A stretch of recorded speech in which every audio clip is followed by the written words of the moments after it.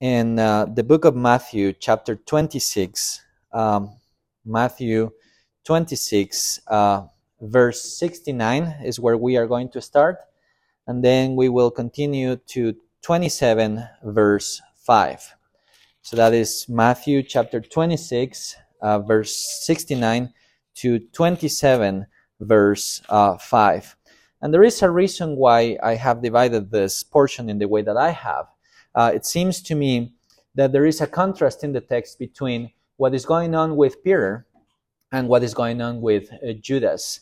And in between you have Jesus, who is about to be handed over, about to be and being handed over to Pilate, and then the crucifixion. So that's what we are going to see this morning, congregation. Please stand now to hear the holy, inspired, inerrant reading, reading of God's word. 69. Now Peter was sitting outside in the courtyard, and a servant girl came up to him and said, "You also were with Jesus the Galilean." But he denied it before them all, saying, "I do not know what you mean." And when he went out to the entrance, another servant girl saw him, and she said to the bystanders, "This man was with Jesus of Nazareth."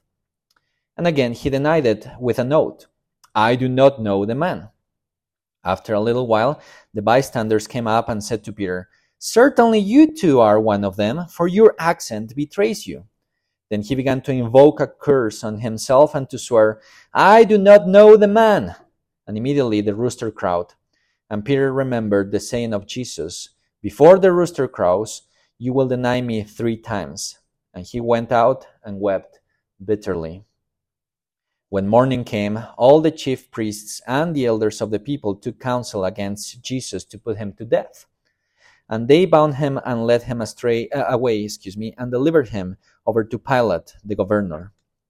Then, when Judas, his betrayer, saw that Jesus was condemned, he changed his mind and brought back the 30 pieces of silver to the chief priests and the elders, saying, "I have sinned by betraying innocent blood." They said, "What is that to us? See to it yourself." And throwing down the pieces of silver into the temple, he departed, and he went and hanged himself. Thus far the reading of God's word. You may be seated.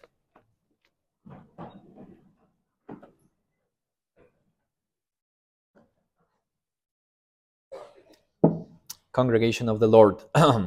There is a scene in The Fellowship of the Ring, Tolkien's book, that is difficult for me to forget.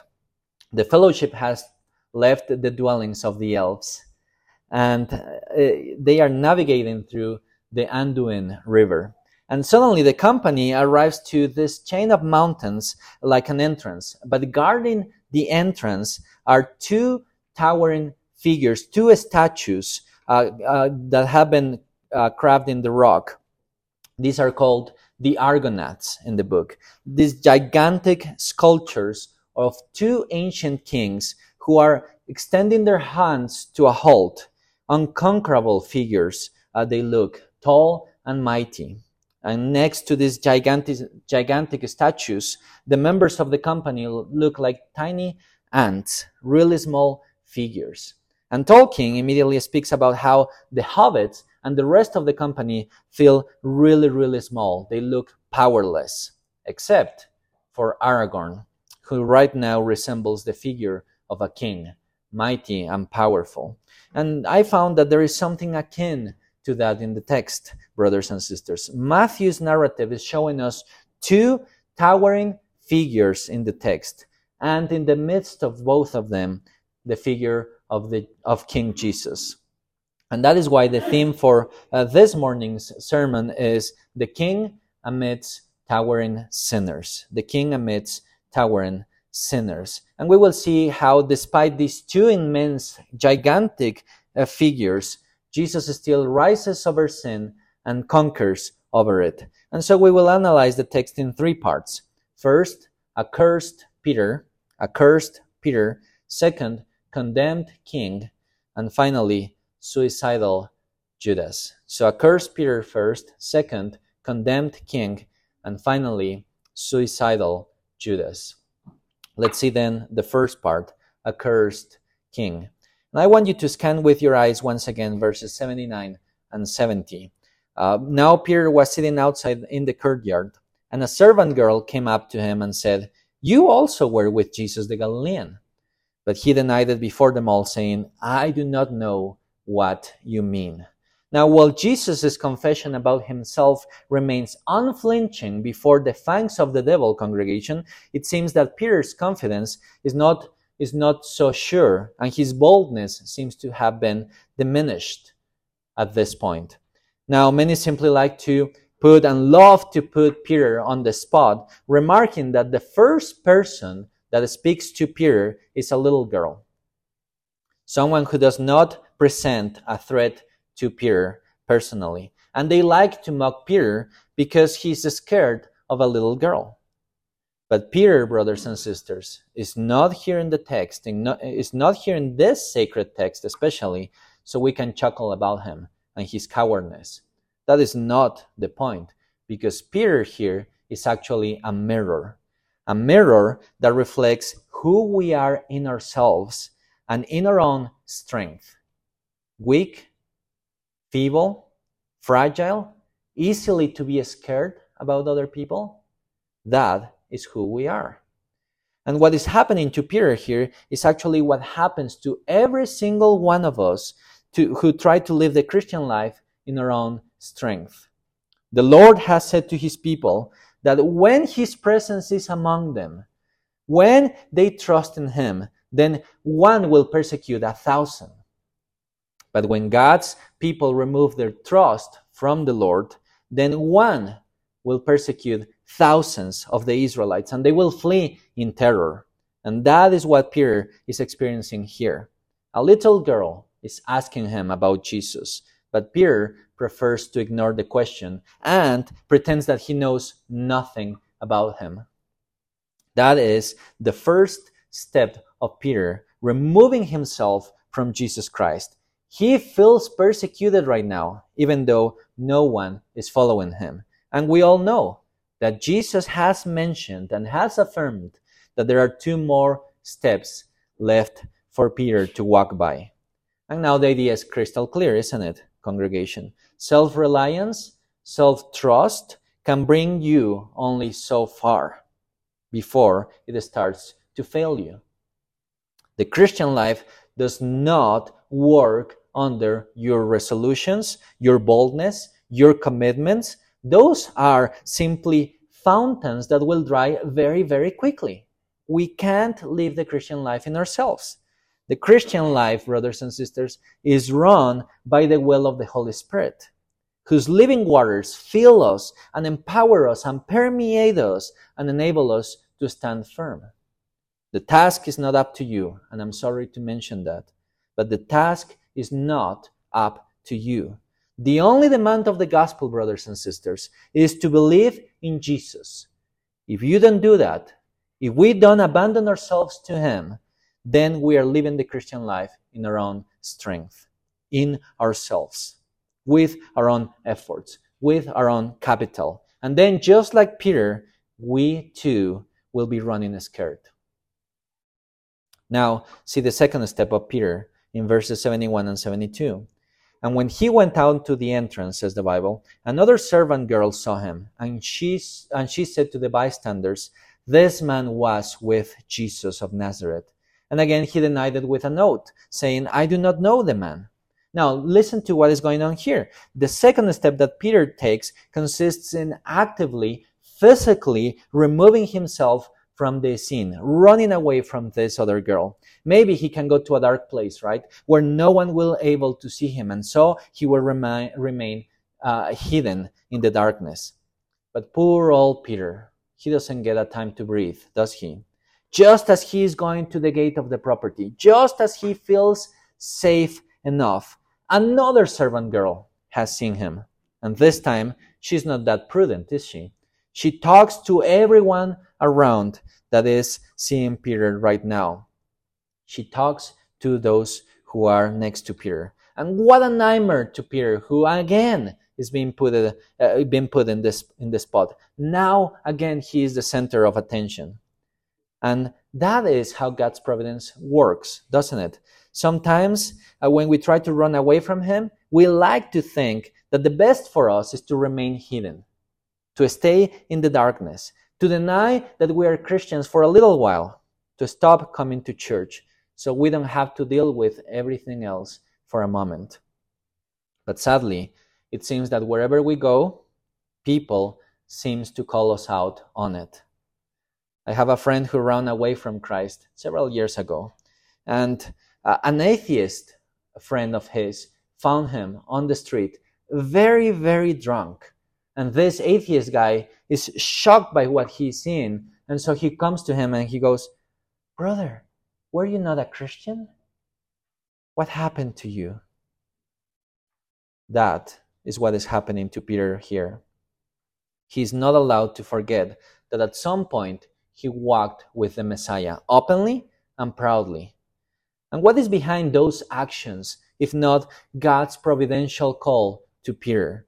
A call of God in love and in mercy, using even the enemies of Christ to call Peter back to Himself. Isn't it true that we can see His love, His mercy, His goodness even then? Peter's denial, however, becomes stronger this time. It has built up. It consists on an oath. It can be translated as, "I swear I do not know the man." Pretty curious, eh? How Peter now is walking in this dangerous path. But it gets worse. Look verses 73 and 74, because these verses mark the third step. After a while, the bystanders came up to Peter and said to Peter, "Certainly you too are one of them, for your accent betrays you." Then he began to invoke a curse on himself and to swear, "I do not know the man." And immediately the rooster crowed. Boys and girls, have you ever done something that you know is wrong, and you are certain, though, that no one else knows about it? But even the most minimal question of people triggers you. They don't know what you have done, but you start to think they know, and you can hide it. You don't act normal. You don't act at all. Everything, the way you are acting, the way you speak, everything points to the fact that you have done something wrong. Have you done that? Because that's how Peter is feeling right now in the text. We have no indications that these girls want to harm Peter. We have no indications that these people want to harm Peter either. But Peter thinks that something is going to happen to him, and so he is running away. He prefers not to identify with Jesus. And that is why his reaction is super strong in this text. He curses himself. He curses everything and everyone in a desperate and super obvious movement to demonstrate that he doesn't know Jesus. Is there anything worse than this? Is there anything worse than this? And actually, some commentators have suggested that the Greek text here seems to point out to the fact that Peter is not cursing himself, but actually he's cursing Jesus. You see, Peter's sin and his denial is not a small thing. This is not a small sin. These are very big, very serious sins. Peter, here in the text, becomes a betrayer as well. How long has he been able to remain standing for Jesus? Wasn't he the one who said that he will die for Jesus if necessary? Where is that brave and bold Peter now? Let me ask you, where are you standing now, congregation? Is self-confidence guiding you? Is trust in your own efforts and in your own powers sustaining your Christian life? Have you thought with Peter that you are going to make it? But you have found yourself hearing the rooster crowing and your life in pieces. In any case, here is where we see the first towering figure being raised up before our eyes, an argonath of sin, if you will, before us, in no other than Peter himself. His sins are big and horrible. What can be worse than denying Jesus Christ? Denying Jesus, rejecting Jesus in the strongest possible terms. And he knows it. And that's why he goes in verse 75. He went out and wept bitterly. Have you wept bitterly, congregation? Have you walked away from Jesus, or have you decided that you are going to make it, only for later on find yourself weeping bitterly? Have you understood why? Have you realized that the Christian life is not about you? It's not about staying positive. It's not about trying to show yourself happy to everyone else, as if you have everything together. Have you realized that you will not conquer in yourself? Have you realized that you yourself look like a towering statue with sins that are just building up day after day after day? And then the question is there any hope to that? Is there any hope? And I want you to feel this tension, because for Matthew, it seems apparently on the surface that there is none. Because Matthew himself leaves the figure of Peter for us, crying, weeping in the darkness. We don't know what is going to happen to him next in the book of Matthew. This actually is the last time that Matthew mentions Peter by name. And as he does so, Matthew moves us instead to see the figure of Jesus Christ, the condemned king. So we are going to move as well. And this is our second point. And as we move to chapter 27, you will be able to see that Matthew changes locations as well. We are no longer with Peter. We're actually with Jesus inside the house of the high priest. And the scriptures don't hide anything for us, do they? Listen to verse 1. When the morning came, all the chief priests and the elders of the people took counsel against Jesus to put him to death. Now, as you may remember from last week, the reason for Jesus' condemnation before the Sanhedrin was that Jesus identified himself as God and as the Messiah. That Jesus is the long-expected Messiah who will deliver his people from their sins. And that he is the Son of Man, who will sit in the place of power and will judge the world. That is the reason why they have decided to condemn Jesus.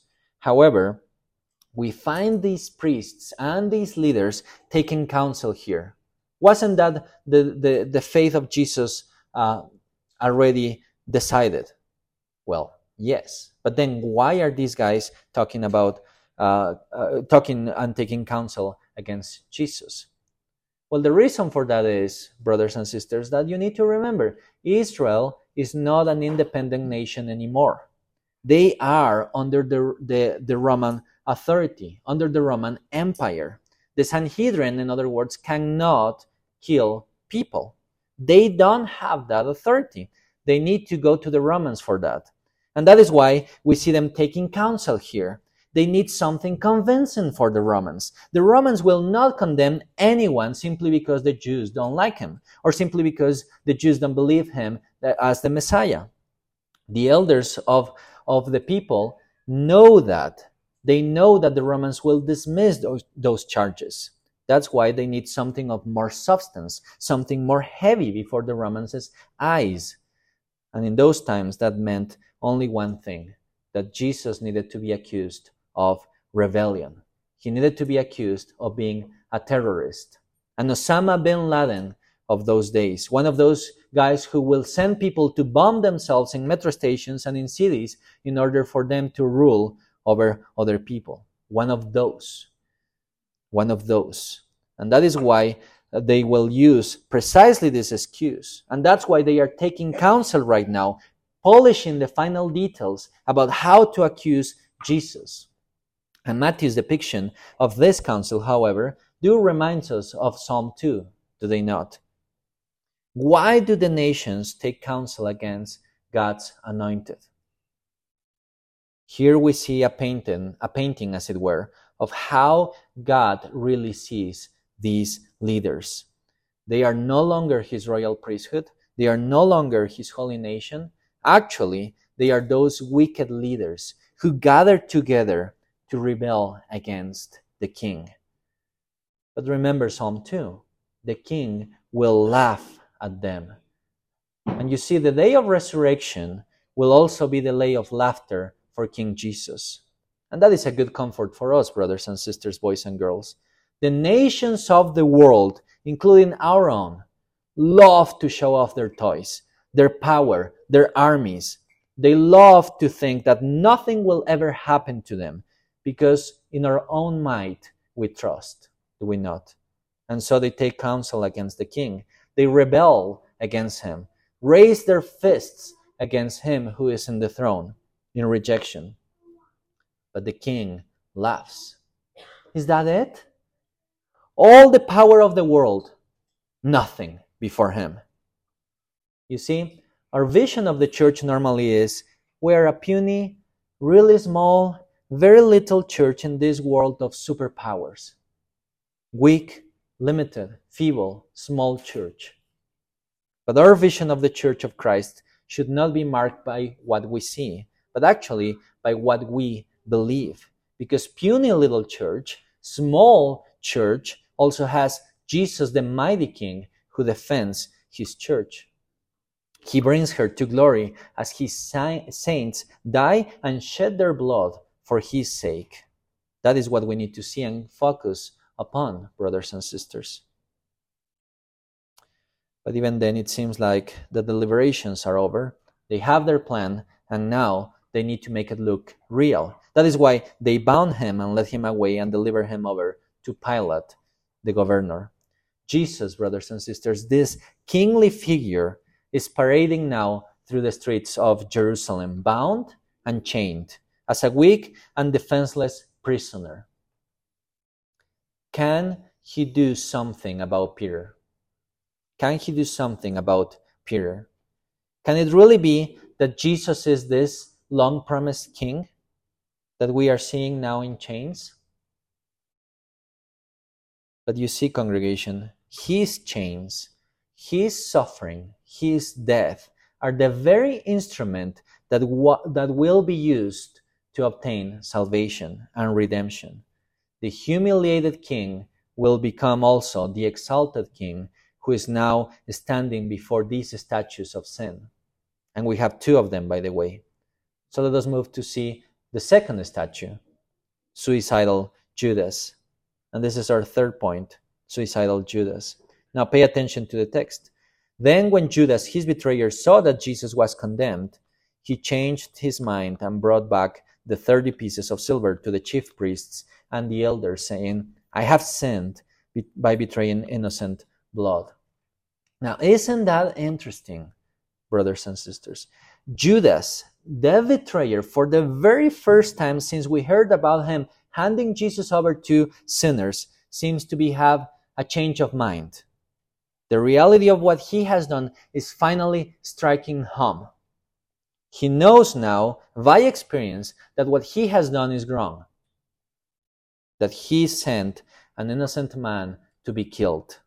And so what does he do? Well, he seeks to mend, to restore what he has done, seeking to reverse his actions, maybe even hoping that Jesus will get released if he returns the money. I want you to notice both images right now, brothers and sisters. Peter denies Jesus, walks away, and weeps bitterly because he has betrayed Jesus. But of a change of mind in Peter's heart, we hear nothing. Judas, on the other hand, hears what is happening to Jesus, seeks to reverse the deal, and there is something going on in his heart, in his mind. And I'm not making that up, and I don't want to confuse you, but I do want you to feel the tension between these two characters in the text. Peter seems to be still far away from Jesus, while Judas seems to be mending his path. Judas's first step seems to be a good one. Is that true repentance, though? Is that true repentance, though? Well, look verses 4 and 5. They said, "What is that to us? See it to yourself."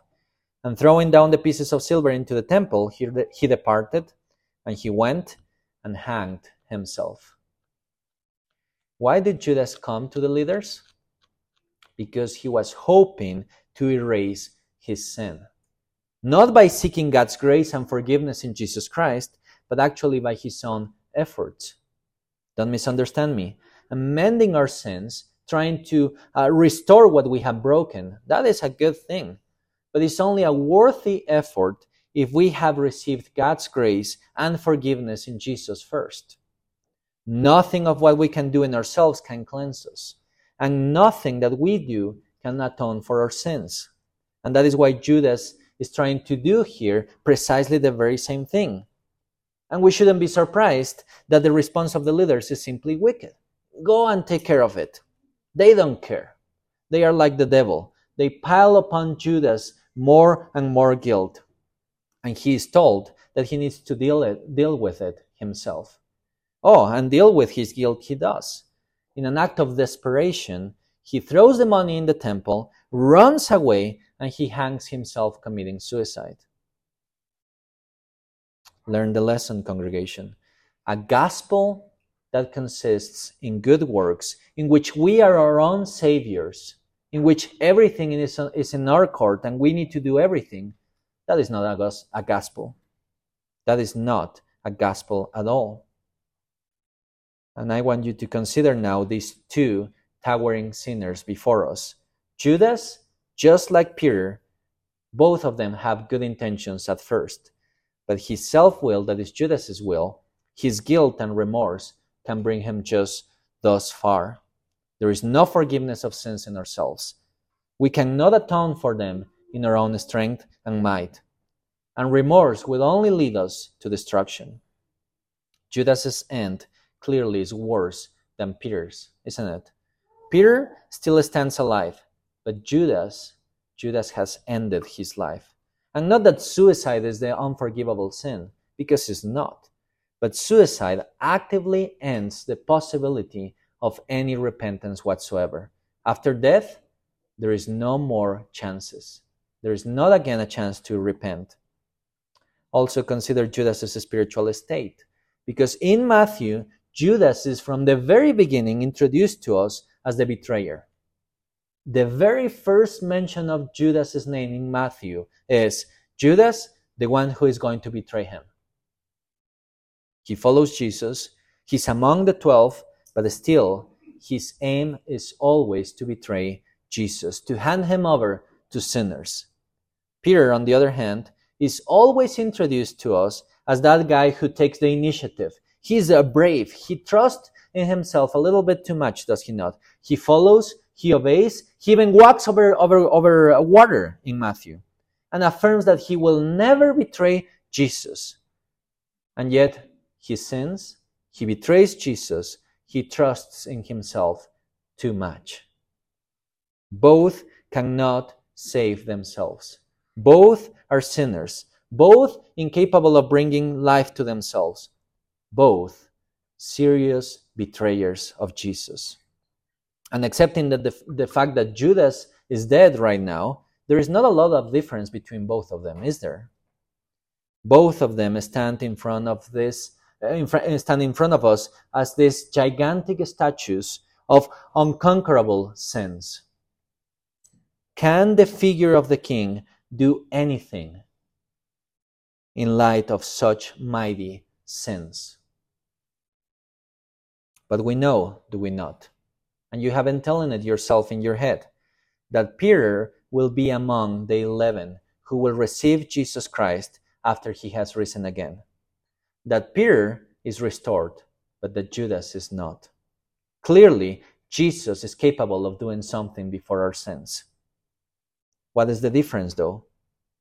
The difference, congregation, is between faith and unbelief. Belief and unbelief. Judas' suicide is simply the logical conclusion of unbelief, of continual rejection of Jesus Christ. Jesus knew this. And for 3 years, he was ministering to Judas, calling him out, seeking to move him to repentance. But Judas, every single time, even to the end, decided not to believe in Jesus. Peter, on the other hand, although a terrible sinner, just like Judas, is always depicted as reaching out to Jesus. Remember what he says when he's the water? When he's starting to walk in the water and he's starting to go down? Lord, save me! I perish. He has always been crying in that way. That is the difference, brothers and sisters. The difference is not between a man with fewer sins and a man with bigger sins. Both of them are horrible. There is nothing worse than betraying the Messiah. The difference, rather, is between trusting in Christ or not trusting in Christ. Because for this Jesus that we are seeing here this morning, congregation, there exists no sin that he cannot forgive. Peter trusts Christ, and then he is later restored. Judas ignores Christ, and his end is eternal death. So this morning, I want to challenge you to have the correct perspective about Jesus Christ. You may think that your sins are big, towering sculptures like the Argonauts in The Lord of the Rings, that represent your past, your present, and even your future sins. That there is nothing Jesus can do in order to forgive you, to save a sinner such as you. I want to challenge that thought this morning. I want to present you the Christ. If he forgave Peter, who betrayed Jesus, he will forgive you as well. Jesus went to the cross, so we no longer have to take matter in our hands. Do not follow Judas' example. Do not feed your remorse that will not lead you far for many years. Rather, what the scriptures are presented this morning to us is that we need to believe in Jesus, that we need to rest in his salvation, that we need to cry with Peter, "Save me, Lord, that I'm perishing." And he will. He will wash away your sins. He will mend your heart. He will restore you. If you do that, if you have done that, then you are not a Judas. You are a Peter. You will be restored. And on the day of resurrection, then you will be among the multitudes, dressed in white garments, ready to receive the King who is coming in glory. That is who we are in Jesus Christ. So this morning, may we come to Jesus. May we trust in him. May we abandon ourselves even now. And may the Lord help us to do so. Let us pray.